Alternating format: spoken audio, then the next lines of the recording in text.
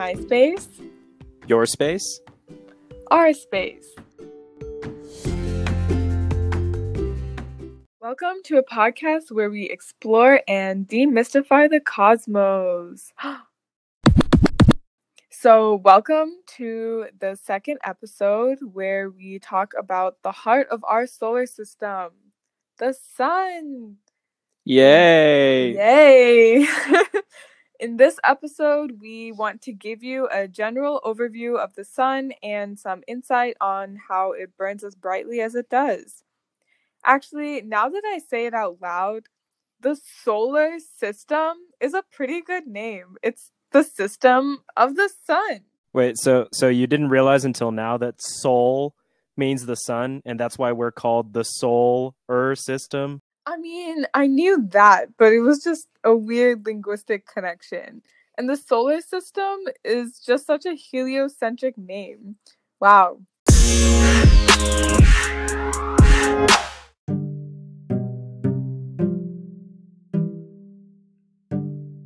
All right, so we're going to start by talking about some of the main physical properties of the sun, and I think we better start by trying to wrap our heads around how big and massive the sun truly is. Yeah, I mean, I think everybody knows that the sun is much bigger than the earth and everything else in our neighborhood, but I don't think we truly appreciate it. So I'm just going to drop this factoid on you, but the sun is so big that it can fit around 1.3 million Earths in it. What? 1.3 million? Yeah, and I guess we can appreciate just how big that number is, but let's try to put it in terms of something that we can sort of picture. So let's think of a speed that we're used to. Say the speed at which you're driving on highways. How fast would you say that is usually? Like 60 or 70 miles per hour, I think. Okay, well, I know that Pooji speeds quite a bit, so let's just say 100 miles per hour to make the math easy. What? Okay. The circumference of Earth, or in other words, the distance to go all the way around it, is 25,000 miles. If you do the math, speed is distance over time, we get that it takes you about 250 hours, or about 10.4 days of continuous driving, provided you don't need sleep and that your car can magically drive on the ocean. Now, the sun's circumference is about 109 times that of Earth. So just by multiplying 10.4 days by 109, we get roughly 1,135 days, or a little over 3 years of continuous driving to do a lap around the sun. This time assuming we don't instantly turn into ash at the surface and that we can magically drive on gas and plasma. 3 years driving at 100 miles per hour and probably getting your driver's license revoked. That's how long it takes to circumnavigate the sun. Whoa, that's incredible. And for me, the more mind-blowing thing is that the sun appears to be just a fairly small circle in our sky. I mean, yeah, I can pretty easily cover it with one of my fingers. So, wait, the sun is this humongous thing that appears really small in the sky. Yep, you guessed it. The sun is also really, really far away from us. In fact, it's around 93 million miles away. Once again, to put this in perspective, if I was speeding, like Tatsu likes to say, going at 100 miles per hour, it would take us 930,000 hours or 106 years to get from where we are all the way to the sun. Can you imagine 106-year-old Pooji still diligently driving at 100 miles per hour toward the sun? Do you think I'd be speeding more or less? Probably more. If you're 106 years old, you can do whatever you want. Yeah, I guess. I think I just want to get there as quickly as possible. But forget about my speeding. Let's talk about light and how fast it speeds across the universe. So tell me, Tatsu, how fast does light speed? Yeah, even 106-year-old Pooji driving like a race car driver is nothing compared to the speed of light, which is about 300 million meters per second, or 675 million miles per hour. That is a hardcore Class 1 misdemeanor traffic offense, finable up to $1,000. Whoa. So if I was, for example, racing light towards the sun and actually keeping up, it would take me about 8.3 minutes to get there. Yeah, and you might think just 8.3 minutes. But the most fascinating thing about it is that because light takes 8.3 minutes to get from the sun to us at Earth, we are always looking at the sun as it was 8.3 minutes ago. Looking at the sun is literally looking 8.3 minutes in the past. We are time travelers. Don't let scientists tell you otherwise, okay? Sci-fi is real. Okay, actually, what are we still doing on Earth when this episode is all about the sun? Let's go to it.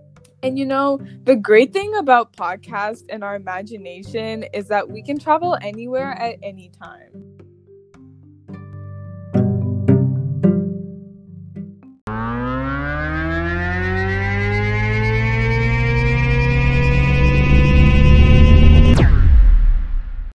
.3 minutes later.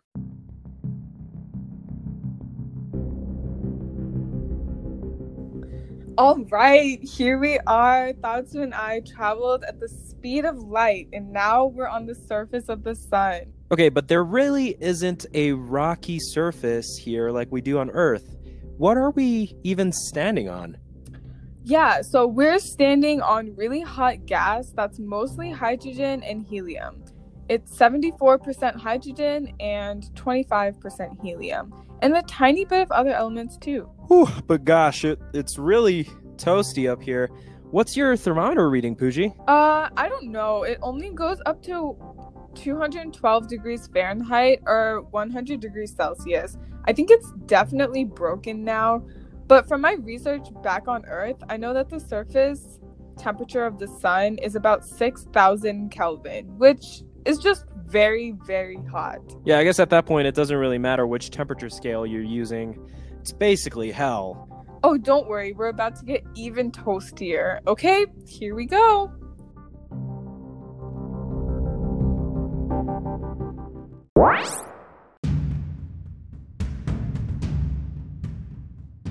Okay, here we are, the very core of our sun. My thermometer is now completely broken. So, yeah, that thing is useless. But I know that it should be about 15 million Kelvin in here. Way hotter than it was on the surface. You want to tell them what's so special about the core, Tatsu? Tatsu? Hello? Tatsu? Pooji, I'm literally dying. I'm pretty sure my body has completely disintegrated by now, and we only exist as these bodiless souls wandering the universe in our podcast. Yeah, okay, that's cool and all, but Tatsu, what is so special about the core of our sun? Surely there's something interesting down here. Okay, so what's special about the core is that this is the energy source.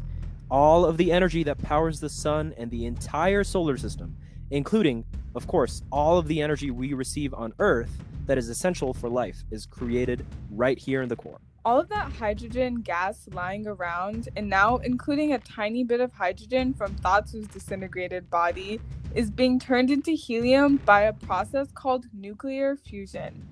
4 hydrogens come together to form helium and release a lot of energy in the process.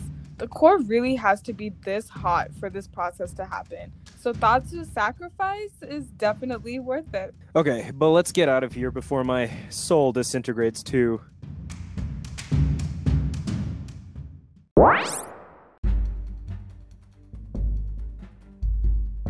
So next, we have the radiation zone, where all of that energy generated in the core is carried outward by photons. But this area is so thick with like 4 C's. Literally so thick. So the energy takes a really, really long time to get out. Think about little packs of light constantly bumping into each other as they slowly make their way out. Yeah, it kind of reminds me of when I'm trying to leave a family reunion. You know, it's so crowded and you somehow bump into every single person and say bye probably twice before you can finally get out. Okay, we should leave before my auntie finds me again.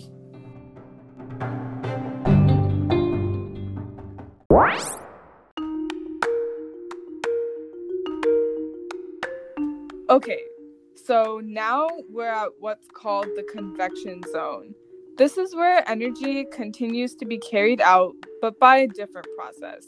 Here, energy gets picked up from the edge of the radiation zone and brought all the way to the surface where it's released, and then back down again in a giant circle. Think heat rises and cold sinks. Once the gas gets enough energy near the radiation zone on the inner edge, it rises, and once it releases all of that energy out, it sinks back down. Okay, so let's ride one of these currents all the way to the top. Woo! Woo!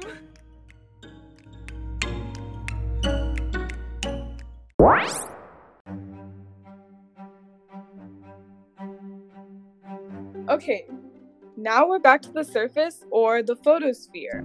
This is where all that energy carried up by the convection zone is released in the form of light.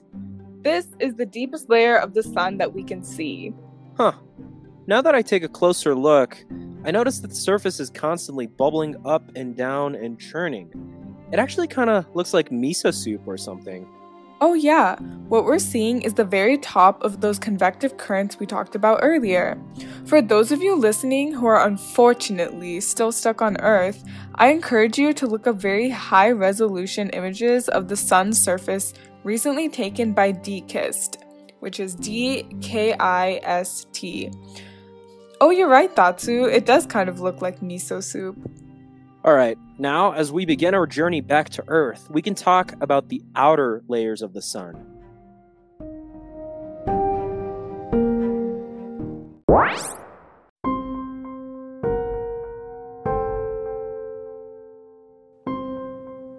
Wait, what? We've moved away from the surface, but somehow it's hotter up here. Yep. The atmosphere of the sun begins with the chromosphere, which is about 100,000 degrees Celsius. And from there, it actually steadily climbs back up to about 1 million degrees in the corona. What? Why? Actually, we don't understand why there's a steady climb in temperature, but we do know that it has something to do with the very strong magnetic fields of the sun. Okay, but for Tatsu's sake, I'll speed through this part.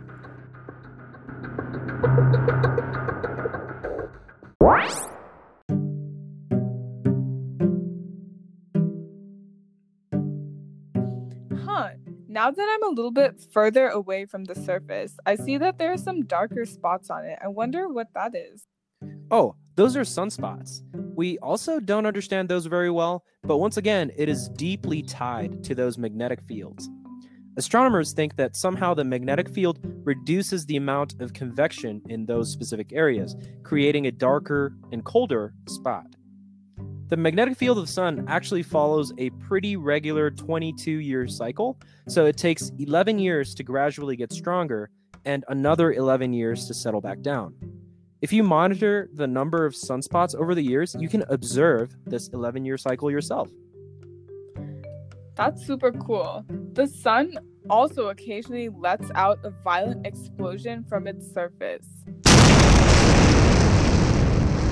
Oh, there it is. Once again, for those of you back on Earth, there's an amazing 10-year time-lapse of the sun that NASA released this year so you can watch these solar flares from the comfort of your own home. In addition to light, the sun also spews out particles all the way out to beyond Pluto, the bulk of which astronomers call the solar wind. Do you feel that breeze, Pooji? I feel it. I guess going to the sun wasn't a terrible idea in theory, but I prefer just looking at it from afar. Yeah, nowadays we have unmanned spacecrafts to do that job anyway.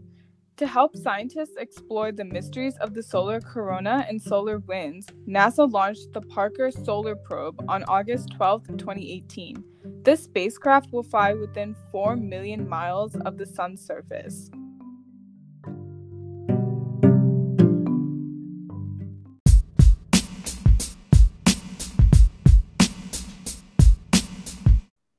Now that we've explored the sun, we can make our way to the object closest to it, Mercury.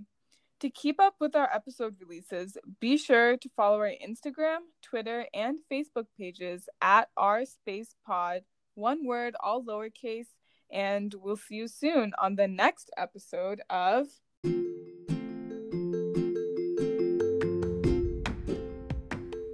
Our Space.